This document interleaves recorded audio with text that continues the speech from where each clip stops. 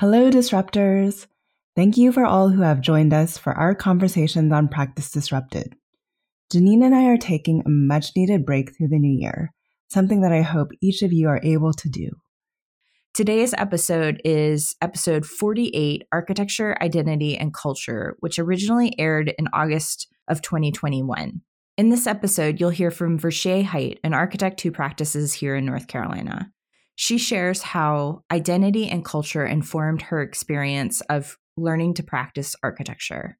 I hope you enjoy these episodes on diverse voices as much as we have enjoyed pulling them together. We will be back with new content in Season 6, as well as Episode 101 in early February. All right. Welcome, Vershey. I'm so excited to have you on the show. You are a longtime friend. I actually started architecture school with you. And so that's right. Yeah, we go way back. And At one point we actually were driving down from our hometown to school in North Carolina together in my car from high school. So we are longtime friends. It's true. And it's so wonderful to reconnect with you, Janine, and to meet you, Evelyn. Thank you so much for having me. Yeah, absolutely. We're glad to have you here. And I feel like your story is a really important one. And I'm excited for our audience to get the chance to meet you and learn more about your story. We always start by asking our guests to say a little bit about themselves just to get warmed up. So why don't you tell them who you are? Sure. And actually, I'm going to try something a little bit different, if you bear with me. As you can imagine, like over the course of 2020 and all that's gone on with the pandemic, I've read some books, watched some Netflix, and really kind of doing a lot of deep dives into like my cultural interests and things like that. And that said, I watched this Netflix documentary called In Our Mother's Gardens that was very inspiring and very touching. It's a series of African-American women kind of sharing the stories of their mothers and their maternal lineage. And so I don't know, there's someone who was interviewed that says, quote, "Because of who she is, I am who I am, the good and the bad." And that we have to call the names of the people that have brought us to this point. And so I always thought, if I ever get the chance, I'm going to give this a try. So I'm going to try it if that's okay. So my name is Vershey. I am the daughter of Veda Michelle, who is the daughter of Pansy Blanche, who is the daughter of Jamie Elizabeth. So that's me. So on to the regular stuff. I'm a graduate, as Janine mentioned, of UNC Charlotte. We were classmates together, in studio together and all that good stuff. And I also am a graduate of University of Westminster. So I got my Bachelor of Architecture from UNC Charlotte and graduated during the recession in 2009. But, it's a little tough getting a job right now. So surely this thing will be over in a year. So I will go overseas and get a master's degree real quick and come back and everything will be fixed. So anyway, I went to the University of Westminster, and the reason I did that is because they had this wonderful program called Master of Architecture, Cultural Identity, and Globalization. And I actually tried to find something similar to that here in the US, but I was going to have to cobble it together. And they already had it as a separate a sort of program of study. So I did that. And I had full plans of kind of staying over there. But before I left, I met this fantastic guy who ended up coming over to London and proposing to me. And he is now, of course, my husband. Will be celebrating 9 years of marriage in September, and also an architect, actually. Oh, yeah. Jason, yep. So that's kind of what brought me back to the US instead of kind of staying overseas. So I am a licensed architect. I've been practicing I say in Raleigh, but really out of Raleigh for the past almost 10 years. I've had the fortune of working on a number of projects in and outside of the state. And I also am a mom. I have a 3.5-year-old son who is always requesting various types of Lego architecture for me to build him. Like I think this weekend was a train station or something, and he promptly admires and then demolishes all of them. So that's kind of me in a nutshell. Yeah, your intro, thank you for sharing that with us. It actually gave me goosebumps hearing you say that because, wow, a powerful pause to think about where we come from. And I know cultural identity is something that's been important to you. in your life and your career. So I thought a good place we could start was to actually talk about the fact that you worked on the National Museum of African American History and Culture, which is based in DC on the National Mall. Maybe we can start and kick this conversation off by asking you to share what it meant for you to work on that project. My gosh. Yeah. I was trying to think of, a word, to describe it. And the one that I landed on that I still don't think does it all of the justice is just incredible. So I was really, really fortunate that, a professor that I had at UNC Charlotte had a personal connection with Phil Freelon.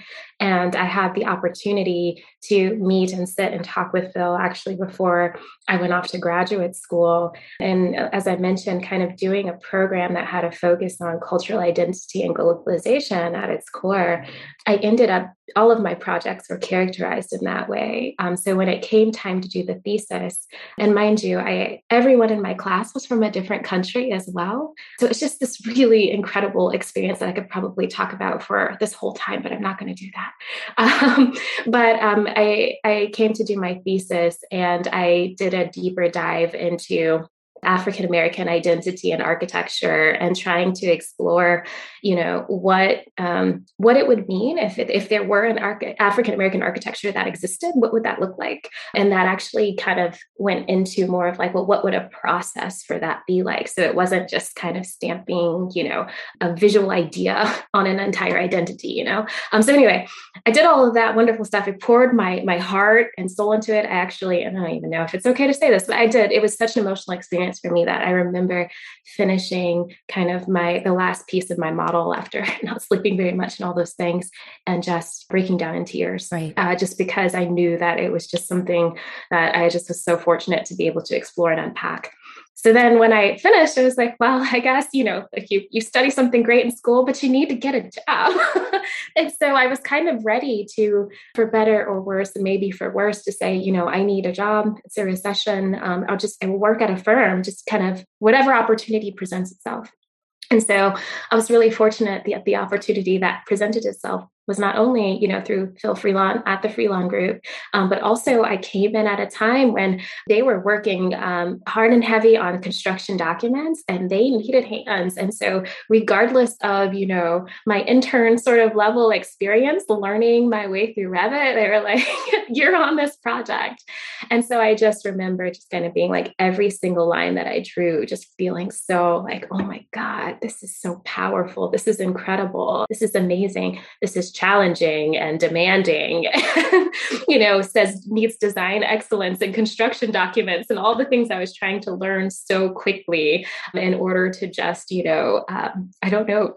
do my small part, right? And helping this building be a success. So yeah, it was fantastic. And I learned so much through that process. And we had a fantastic team that I learned so much from, and fantastic to the point where I got to make mistakes, right? So at one point, I accidentally copied the corona, which is the whole exterior skin of the building, in the model 16 times. And, someone came by my desk and was like, hey, why is it getting bugged out? And I was like, oops. And they're like, well, we should have had it locked down anyway. It's fine.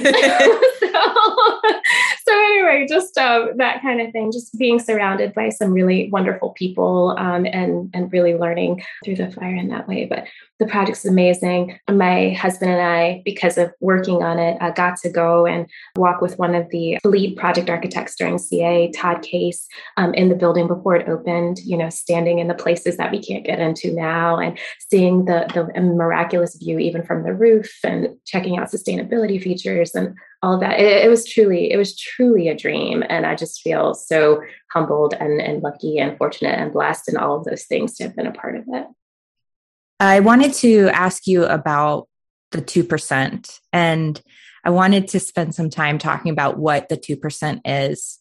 So I think it was 2019, there were approximately 300 women, Black women, that were licensed as architects in the United States.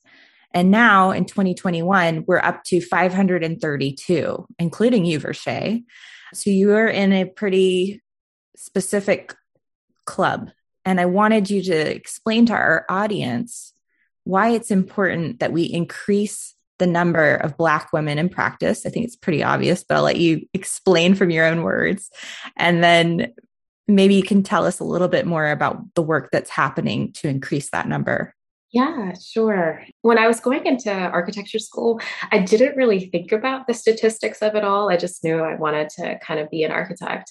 And so I remember, though, the first time I heard it, which was at our commencement ceremony at UNC Charlotte. And Janine, you may remember this too, but Betsy West got up and she said, I'm going to get on my soapbox. And she pulled out an actual soapbox and stood on it, which I thought was really crazy, but at the same time, really amazing and tone setting. And that's when she mentioned the statistic of the 0.2% of all licensed architects in the US were Black women.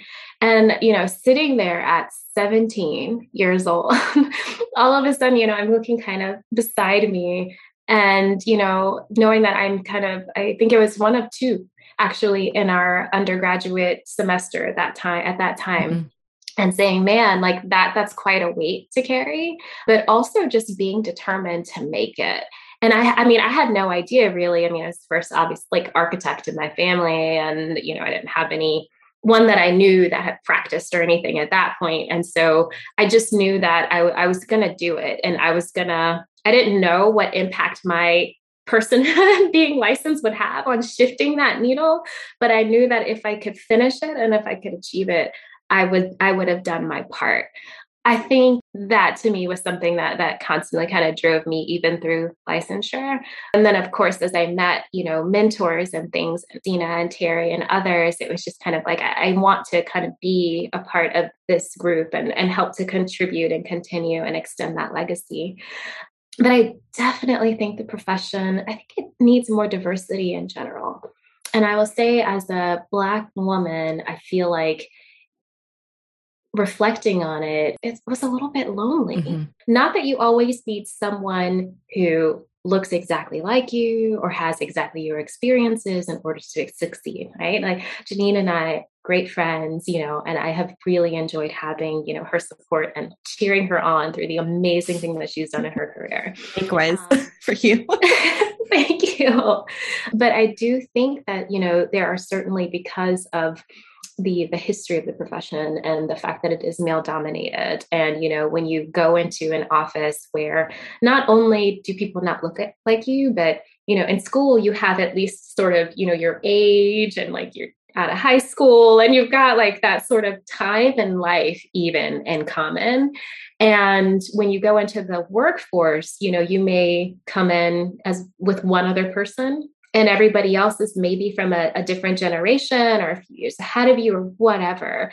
And so that brings in and of itself a whole set of just a whole different mentality, a whole set of different lived experiences. And it can be really easy to feel like I don't fit here. I can't connect with anyone. The water cooler chat where they're talking about a movie that you've never heard of, but everybody else has, things like that. And just having, someone else to be like, yeah, I've never heard of that one either. And okay, good. It's just, I think something that, even though it sounds minor, is profoundly impactful. Just making sure that as, diverse thinkers continue to infiltrate the profession, that it's also like a comfortable space for them to not just be different and to be an example of what difference is on a pedestal, but just to kind of, to exist and to work and to kind of become architects. I just want to add in here, there's been an interesting vocabulary change that I wish more people would use, like from this idea of culture fit to culture add, right? So when you talk about creating this safe space, for me, it's about, creating the space for everyone to have that voice, to not be afraid to say like, I don't know what you guys are talking about, or not be afraid to like throw out a different reference that maybe no one gets, but then it becomes a learning opportunity. And that's kind of equally important when it comes to creating kind of equitable workplaces where everyone feels comfortable. Absolutely. I want to add this shared thought that I had over the weekend, because I was thinking a lot about this leading up to this discussion. But I mean, Vershey, I feel like it's not that white men can't be mentors, that I've definitely had white male mentors who've been amazing. What's happening, and I can only say this from the standpoint of being a woman in practice, but there's so few women in practice that in my life, like sometimes I'll get paired with a woman just because she's a woman to be my mentor, but she has no understanding of who I am as a person. And I think until I found Evelyn, like I felt really misunderstood. And it was like night and day getting matched with Evelyn, because I was like, okay, I finally have someone that understands how I think about the world. And so like, it's just really, it's been a significant thing for me to help me with my confidence. And so I've been really beaten up by women in my career. I have too, because frankly. I don't fit what they want me to be sometimes. And then they want to bend me to be what they think I need to be in practice. But Evelyn, you're the first mentor who's never like said that I can't just be this person that thinks differently. And I'm like, great, thanks. Don't change me. I love it. And by the way, folks, Janine and I have never had the formal we are menting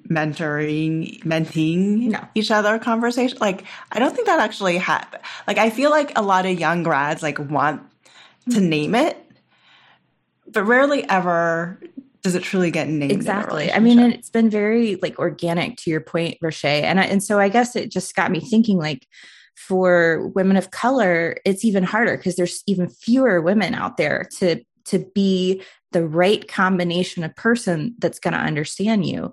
And I even heard this one woman say, like, she was just looking to understand like how to show up in the world as a woman of color. And like, that to me is so powerful, because it's like, when you're young and you're trying to grow up in your career, you're looking forward to senior leaders to see what you're trying to work towards in your own career. And I think we've talked a lot about it already, just like identity and confidence and understanding how to navigate really hard conversations. But I can imagine that being true. I don't know if it is, but I can imagine that being true as you think about increasing the number of women of color in practice. Yes, I completely agree. So while I don't think I could say I've had the experience of being in a kind of work environment where it was sort of combative, or like where I felt the women were maybe where it was working against me. And I would also say, I think it's because I believe the numbers are always sort of tilted in favor of the guys anyway, with the practices that I've been at, including now, right? So, it's almost like, I have been mentored by men, and I've been mentored greatly, particularly in the architectural detailing side of things by white men. And I will say Dennis Freeland and Ken Hansen are incredible.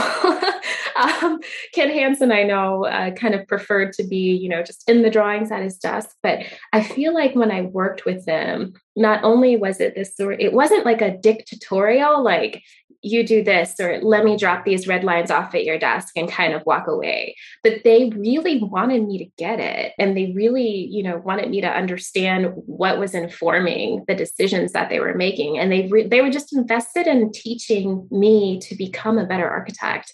And they saw this sort of just like raw enthusiasm that I had for everything that I was doing. And they thought it was so refreshing to see someone like get excited, like, I was sketching on this detail like all night, but look what I did, and to bring that kind of energy to it, regardless of kind of what I looked like, was incredible. So yes, I agree completely. It's almost like, there is this thing where you deal around and you say, you kind of, I don't know, now because of social media and all that's going on, I think, and I feel like when I say social media like that, I really just try to make myself like sound super old, but yeah, whatever. Us too. But because it's but it's definitely more of a thing than it was even when we were kind of coming through. Are you a geriatric millennial? Yes, I am. That's what Janine said that the other day. Yes. Sorry. Yes. I am comfortable stating for the record that I just got an Instagram this year. I think it was like February And I'm still trying to figure out, do I want to connect it to Facebook? I just don't even know. I'm just trying. So I think in this, current age where you can literally find out everything about someone and say, like online, and say, I want to make them a mentor. I want to make them this. And there are certain these like hidden gems that you work with in your office too. And you have to, I think when you find or you realize someone is really invested in helping you understand, and it's not, I certainly didn't have the same conversations with Ken and Dennis that I had with Terry, about things that were going on, but they were really, really invested in making sure that like when I was on a project or, I was gonna operate as like a project architect, that I was good, and I was good at doing that. And so I just soaked it in. And then, when you bring your personality to it, it all kind of starts this like, they're commenting on drawings and you have a few jokes here and there. And then you find out, somebody's a swing dancer and I was a ballerina, and you start to all of a sudden build these connections and relationships that are really unexpected. And you're like, but this is this old white guy. So I just think there's wonderful opportunities, which is why I say, the mentorship and finding is a process, and to just kind of let it evolve and happen, because you can be instrumental in it, but there's also many opportunities where those that you wouldn't even expect certainly can become your biggest advocates. And I know Terry, my mentor, she has a similar story. She was at a firm, it was all kind of white male led firm. She was there for a very long time, and they were all just so excited about her and her energy, and ended up being great mentors to her, pushing her forward and wanting to promote and put her out there. Exactly. Lift people up. Don't push them down. Yes. Lift them up. Lift them up. Yes. Such a powerful thing to do, right? Something that, I don't know, the egoism that's in this profession, it always blows my mind. I'm sorry. Am I on a soapbox now? I think I'm on my soapbox now, but not here. You're among friends. But the egoism kind of in practice really blows my mind. And, I think it starts with school and us all kind of clawing and competing against each other, right? And when you realize the number of people that it takes to make a project happen and to make it happen well, right? To design it well, like all of the things, like you need other people in order to get this thing done, especially at a level of excellence that, has been required at all the firms I work at. And so when you can lift people up and like celebrate people throughout the process and along the way, and don't have to be the one that says, well, that was my idea, or I designed that, and lay claim to all of these things, but really like lift each other up. I just think we could get so much further. And I think when as a profession, we can begin to have that be a part of the culture, then I think it certainly will naturally become much more accommodating for, again, more diverse voices that don't feel like they're coming into something where they're like, I've got to be prepared to fight, Yeah, that's right. So. That's totally right, Rashay. I love it. I don't want to do an about face, but I really feel like we should address this. And people have their preconceived, I lived in California for 10 years. People have their preconceived notions about the Southeast. And, if you feel comfortable, I thought we could just dive into this a little bit, because we both grew up in the South. We know what it means to live here. So I wanted you to share what your experience was like being raised as a Black woman in the South. Yeah, sure. I can talk a little bit about that. So, and, Janine and I are from Richmond. So I guess also kind of depending on who you talk to, Richmond is or isn't the South.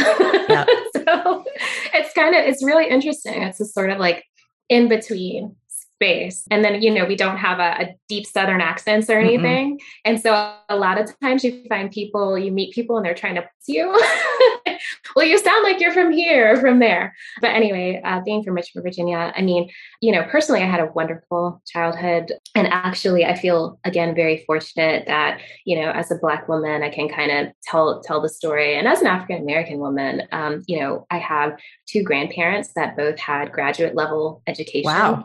I didn't know that.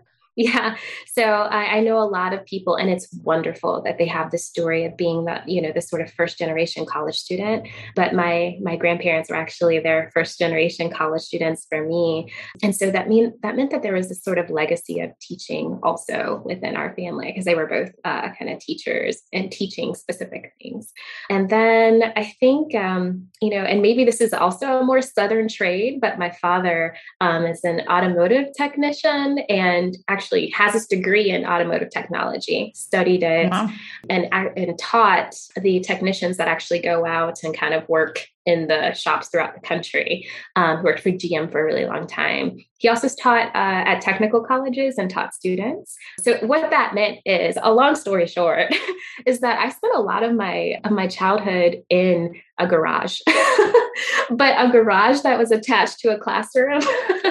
So being around a kind of like technical pulling things apart, kind of messy environment. And then also those ideas directly like translated into what at the time is like the projector slide with the markers and that teaching environment. Mm-hmm. So anyway, I had a really good support system in my parents, my grandparents. And so the idea that I would, go off to college and do something was not foreign. It's something that I always had. But I will say, as far as, the kind of like polarized black-white of the South, you definitely felt it growing up. And I felt it in school, but, you also don't realize the things that you just accept as truth because of your lived experience until you kind of get away from them, and then you can start to interrogate them. Mm-hmm. Right. And so I remember kind of growing up when my parents, my family would like go to a certain restaurant, and you're looking to say, are there any other like Black families here? Just trying to make yourself not feel so singled out. Right. Not all the time, but there was certainly just that sort of initial thinking that happens when you enter into those spaces. But it was really, interestingly enough, when I went to get my master's degree. So even though I was like one of two at UNC Charlotte and all of that, had some great friends, experiences, all of that, when I went and got my master's degree, and I think I mentioned to you guys that, everybody was from a different country. And so we had this opportunity to basically create a thesis that explored whatever in the world, wherever in the world that we wanted to. And each one of us chose to tackle our home country and an issue that was deeply, deeply personal to us. And so anyway, like I mentioned, I did a thesis on, a process of making African-American architecture. So I was bringing forth these things to my professor, I remember, who was not Black. And so just kind of like talking with him about, because being Black and this and that, I'm trying to unpack this. And he was just like, actually, I think you need more research. And I was like, what? Excuse me? How are you going to tell me? I'm here. I'm this. This is what I'm telling you. You should just accept that. But what ended up happening was that he was just like, there's a lot of assumptions, I think, that are underlying here that you're making about your own identity. Wow. And what I'm not saying that you're wrong, but what I'm saying is, can you explain those to me so that I can understand? And then I realized I had never really taken time to unpack and understand that space. And so I actually, I did a lot of unpacking and unearthing, literally being very removed overseas and having to define and explain African-American identity from my perspective to, a group of people that had no. So it was empowering because it gave me actually a chance to, again, unpack some of those lived experiences in the South of being being a little singled out and all of that. It gave me an opportunity to re-engage with my grandfather through, grandparents love to tell stories, but you can ask for the ones that you want. So I started asking for the ones that I wanted. And I found out, my grandfather, when he was pursuing his master's degree, he wasn't allowed to pursue it at universities in the South because he was a person of color. So he had to go to Pennsylvania State University to get that master's degree. And it meant that he was separated from my grandmother with the two young kids, wow. One of them being my dad for a while. And just thinking about, and then hearing the stories of the visits, right? To come visit and even to visit family deeper in the South and the certain hotels you could stay in and the certain restaurants mm-hmm. that you could go to that were safe, and just realizing the issue that, people had with the Black body in space, right? Mm-hmm. And so as I just was doing, again, all of this like deep unpacking, it just made me excited, and it made me realize, I had the power to kind of redefine what my Blackness was and how I wanted to characterize that. I ended up calling the thesis project Confrontations in Gray, because you've probably heard we're not a monolith. But I also realized this sort of polarized environment that I'd grown up navigating was actually kind of false. Right? It's not great. I mean, it's not that those things weren't real. We were really actually the only Black family in that restaurant. Right. Right. But the system that kind of, dictates how people move through space, who goes places versus who doesn't, who hangs out over here versus who hangs out over there, was all built on something that somebody made up. It didn't have to be the truth that I accepted, and that I could find voice and interrogate that and talk. And, I dedicated my work to my grandfather actually through this, but also knowing with my young son and still being in the South, being further South, right now in North Carolina, but in the way that I will kind of, nurture and teach him about, how he can define his own identity, his own personhood, and how he has the ability to presence himself in these spaces, and what that means, and that there's power there. One of the reasons that I really wanted to have this conversation was after sitting in on your session with Victor Vines from Vines Architecture. He and you were working side by side. It was really clear you guys have a really great collaborative relationship, as you touched on in your mentorship relationship. So I wanted to make sure that we pause and talk about some of the culturally rich and significant projects you've done there, which include the Motown Museum, which is a renovation and addition. Can you tell us a little bit more about your projects and why they're important? Because I heard some really compelling stuff in that presentation about your point of view about lifting up community and engaging them. Yeah, absolutely. So Perkins and Will, I actually did worked on the Motown Museum when I was with Perkins and Will. So that was before my time with Vines. And I'll talk about what I learned through that, and then I can talk a little bit about what I would do with Vines. But that project was so much fun to be kind of charged with doing a project that spoke to the kind of sound, the aesthetic, the identity of something like Motown was just incredible. And of course, my parents were super excited. But it really did kind of teach me on the day-to-day to really have fun with the project. And I think when we talk about the development of architectural design, I don't know if I've heard people use the word fun, and that probably speaks to what I'm talking about, how we collaborate, how the joy and working and getting everybody around the table. There's so much opportunity for fun while we're creating these like wonderful creative expressions in the built environment. So I'll just give this quick example, because I think if you kind of go online and you look at Motown Museum, there's wonderful video about like this shows the rendering and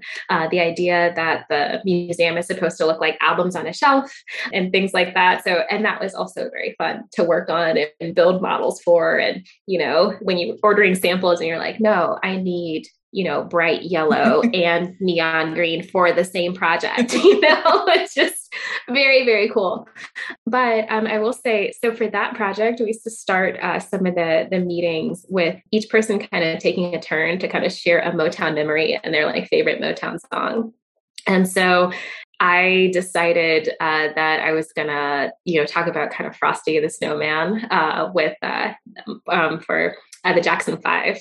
And so anyway, I just described how, I heard Frosty the Snowman, like the regular one, Frosty the Snowman, growing up. And, it was okay. And I, by the way, I love Christmas. I'm like a huge Christmas person. So Christmas music, I start listening to it in like September. It's crazy. My husband hates it, but it's okay.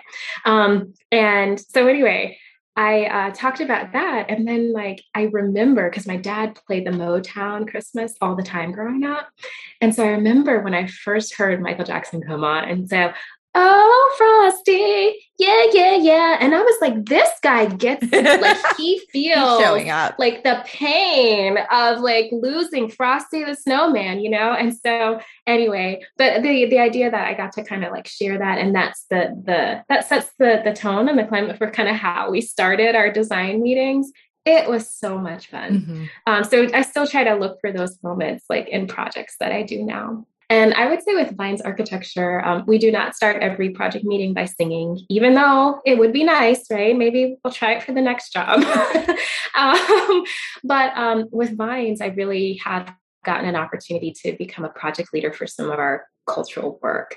And so I love that right now, what I'm working on is 3 projects that represent the legacies of 3 women in the community and in the environment. And so I've got a building, Hammocks Beach State Park, that is honoring the legacy of Gertrude Hurst, who was born a slave, I believe. And, you know, through her marriage to John Lewis Hurst and their relationship with William Sharp, who was a white neurosurgeon out of New York, and they met on this property at Hammocks Beach. And it has this long, wonderful story about this relationship between a white man and a Black man and his family, and their bonding, and like how they ended up being caretakers of the land and just really broke a lot of like social norms of the time, kind of in the 1940s, right? Leading up through the 50s, and then how that land was deeded to the Black Teachers Association here in North Carolina and all of that. So it's just a wonderful, wonderful story to be able to tell through this project.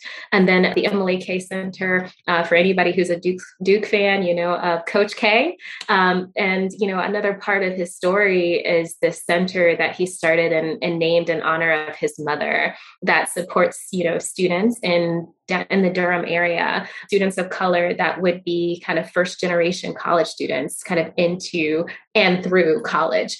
So working on an addition and renovation expansion for that. And then of course, the Henrietta Lacks building for Johns Hopkins University, which will be starting here in the next month or so, which her story, of course, there's a movie about it. So I won't go into that, but just really, really incredible as a woman in practice and as a woman of color in practice to be able to not only talk about the significance of these women, but to really support that through the work that Victor is, you know, kind of allowing me to lead. Mm-hmm. Yeah, that makes sense. And what was interesting is like, I've been a part of a lot of firms that focus on civic design, and civic design comes with this community engagement process. And so I've talked about community outreach extensively through, the marketing side of all of these firms. But when I heard you talk about it and Victor talk about it, it is a different community engagement process because you're specifically focused on a different community altogether.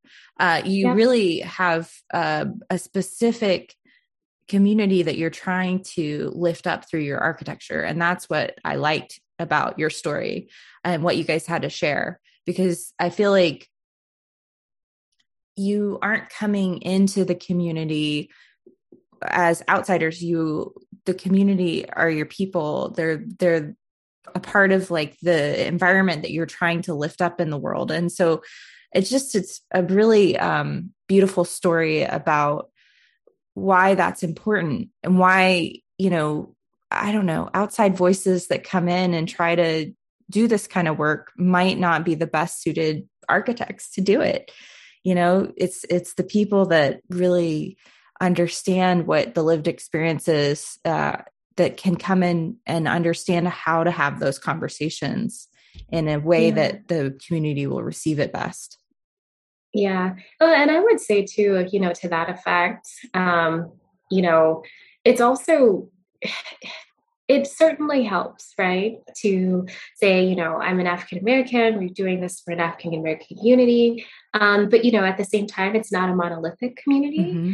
And I think, our practice is very diverse. And so, having kind of allies that know when to ask the right questions and really are genuine and wanting to understand and also uplift, even though it's not something that's a direct reflection of their personhood, is a really powerful thing as well.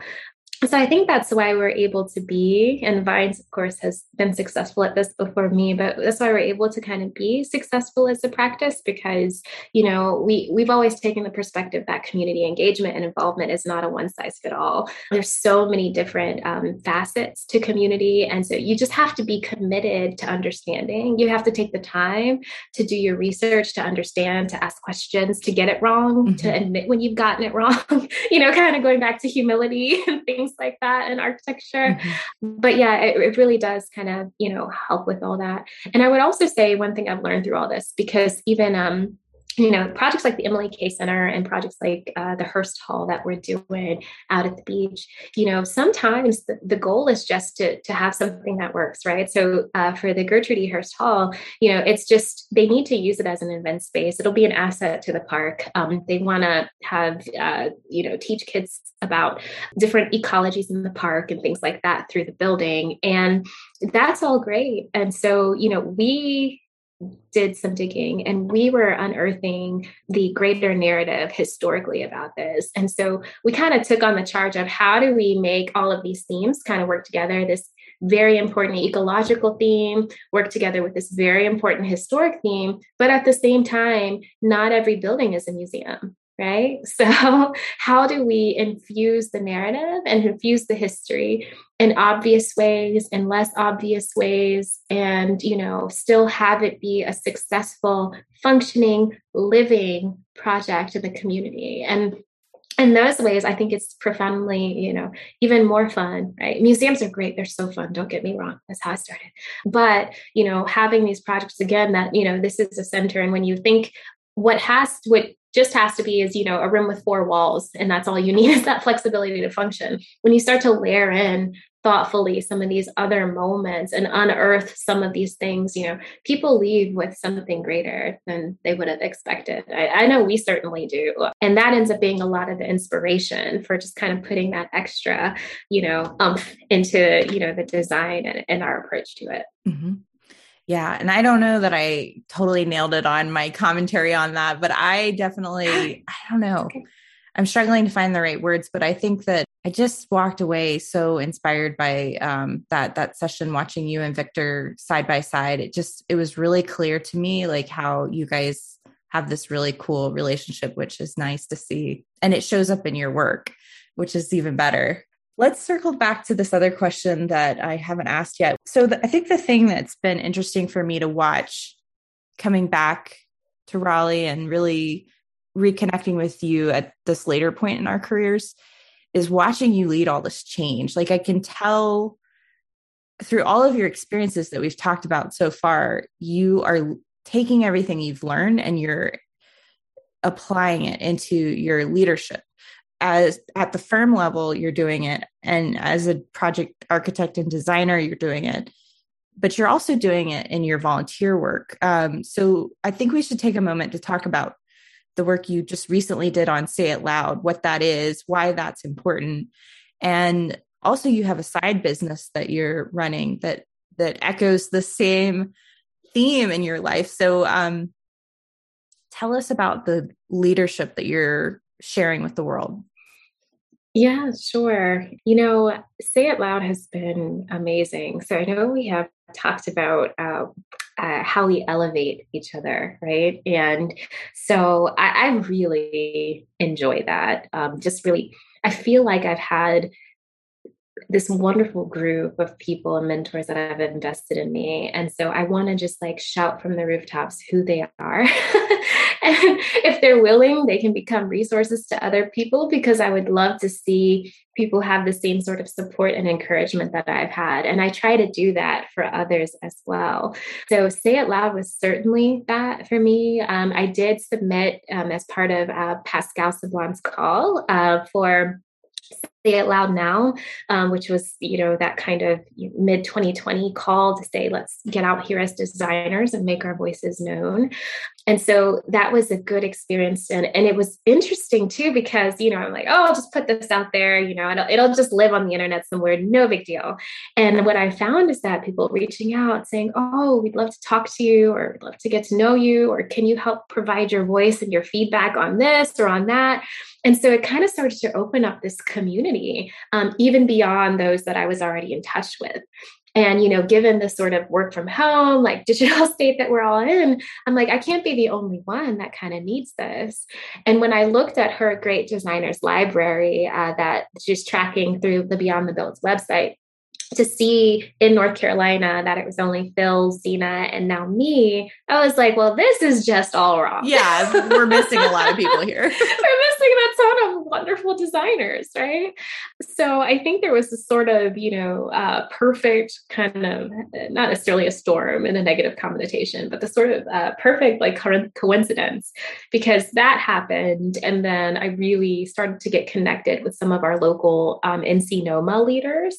And in doing that, I had actually been involved with the AIA almost probably since the first or second year of practice, just trying to network and get to know people and things like that. I had recently, because NC NOMA's chapter was a little bit dormant at the professional level, and so they started picking back up. So anyway, I started attending a couple of their board meetings just to kind of see. I had a lot on my plate, but just to kind of see where I could help and what they needed. And what was wonderful about the leadership there, and that is, Calvanto Cooper, who's president, and Zakia Wiggins, who's vice president. They weren't just like, okay, we need a secretary. You want to do that? It was like, look, we are just trying to support practitioners of color. What do you have that you're willing to give us? And I was like, well, I have a lot of experience working with AIA, so let's do something with that. And so through that, I think I was able to really help them facilitate developing an MOU between AIA North Carolina and NC NOMA at a local level. And then the first event that we kind of collaborated on together through that was Say It Loud. And again, just kind of bringing that up to the forefront. I know Pascal had posted something on LinkedIn that was like, Harvey Gantz in North Carolina. There's certainly more. North Carolina, here's the challenge. Do a Say It Loud.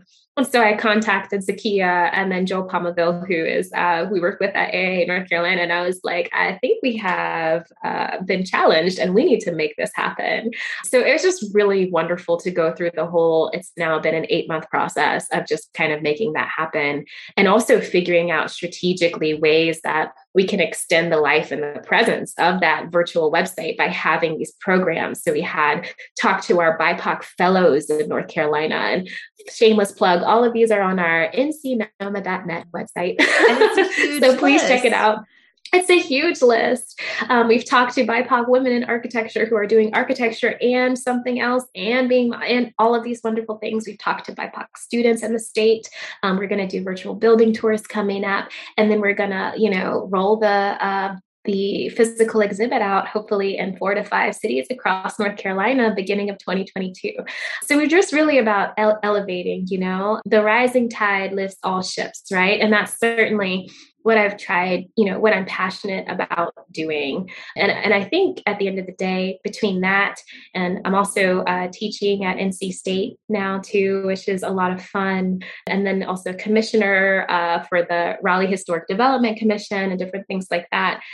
And I get a question like, why do you do so much? And I think for me, it's all kind of goes back to a response to like absence and being present. And so one, being in a position where your identity or who you are is always referred to as missing when you're here, and it may not be 100 of you, right? Or now there's 532, but certainly, when you're in your office kind of by yourself, it may not be 100 of you.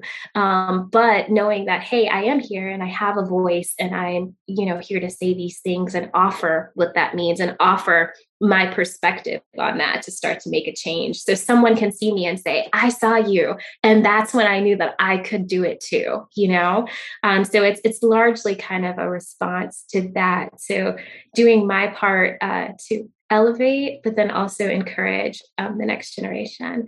And I'll be honest with you, I have many people. I was even randomly at Moore Square Park with my husband and my son. I met my cousin. We were out hanging out on the lawn. And there was a young Black girl who came up to us. She was doing a photography project at Duke. And she was like, I'm trying to capture Black culture. And, my husband had his Jordans on, and it just all went from there. And so anyway, she took pictures of us. And then she was like, got to talking to her. And she was like, yeah, I really want to be an architect, but I don't know any, and I don't know how. And so I was like, actually, I'm an architect. My husband's an architect too. And so I expected to be this moment, this very light kind of, great, that's awesome. But she just literally stopped in her tracks and was like, can I have your contact information? Because I have never met a Black woman architect before. I've never seen one. Can we connect? And it's just that moment where you're just like, wow, I still need to be out here. We still have so much work to do. I'm so thrilled that I could connect with her and stay connected with her. But at the same time, it was profoundly sad in a way too, because you realize the disparity that's there. And so that's why I think things like Say It Loud, just who's out there, make yourself known, make yourself available for leadership, for mentorship. There's a whole, again, generations of wonderful, talented young voices, diverse voices coming up behind us. And they just need to know that we're here, so. A lot of change has been instigated in painful, but also new ways over this last year. It's given us a chance to find new hope. So what would your hope for the future of the practice of architecture be? So I have so many hopes for this profession. And I think the main thing is, between that time when I was 17, kind of sitting in commencement to now, is just maintaining that kind of freshness and that hope as I've moved throughout practice in my career and as sort of the realities of things have set in. What I'm inspired by is just all of the discussions that are happening amongst, future practitioners, students that are ready to come into this profession, and they're ready to shake things up. They're ready to tackle the big issues, ready to tackle climate change. They're ready to talk about equity in pay. They're ready to talk about doing zero carbon design and holding, us as those who are already in practice and holding even clients accountable for that. And, certainly you learn what you do coming into the profession, but there's power in that. And so I just hope to see, as a profession that literally touches every aspect of what the physical aspects of what people do, that sort of sensitivity and responsibility to our fellow human, to our fellow person, and not the fellow person that looks like us or the fellow person that we grew up with, but just as human beings, the rights that we have. I look forward to seeing some of those themes come through really, really strongly, to a point where, I may have to go back to school and relearn some stuff because it just transformed before my eyes. But along the way, certainly seeing the needle shift kind of internally. I have listened to a number of podcasts where people are doing so many amazing things on the sort of periphery of practice. They feel like they have to step outside of the office in order to really to make a change or to really have an impact. And there are so many architecture firms that employ so many architects. And so having, seeing an office environment that's not the exception to the rule, but that's the norm, where, you're working through what's been set up and changing that so that, you are, that change is happening, that you work to address those issues. That is how you define what it means to be an architect, and not this is what architects should be doing that we're not doing, so I had to go outside of that to come back, basically disrupt practice or transform it, let it break and put it back together. I have been watching another documentary, Amend, that's about Reconstruction in the United States. And there is so much power and vulnerability in the idea that you can, this thing that you've created for this many years, that you can unpack it, you can break it, you can discard its foundation, which if it doesn't work, it doesn't work, right? And you can put it back together. So it's pretty lofty, I guess. It's not as specific, more Black women, way more people of color, but I think even more in that, in having more people of color, more diversity, more issues like that being addressed. It's really the diverse thinkers, the diverse voices, like those outside of the box that are gonna, really have the transformative impact on this. And I want to work with all of them. Hi, Disruptors. If you like the content from today's show, you can find all of our past episodes over on practiceofarchitecture.com/podcast. Be a part of the conversation by joining us, our speakers, and others in our community at practiceofarchitecture.com/community. Our social media handle is @practiceofarch. That's @practiceofarch. We love to hear from you. Drop us a note to say hello. This show is part of Gable Media. You can learn more about other podcasts and video channels in our community by visiting gablmedia.com. Thank you for joining us on Practice Disrupted, a podcast by Practice of Architecture. Tune in next week for a new conversation on change in the profession.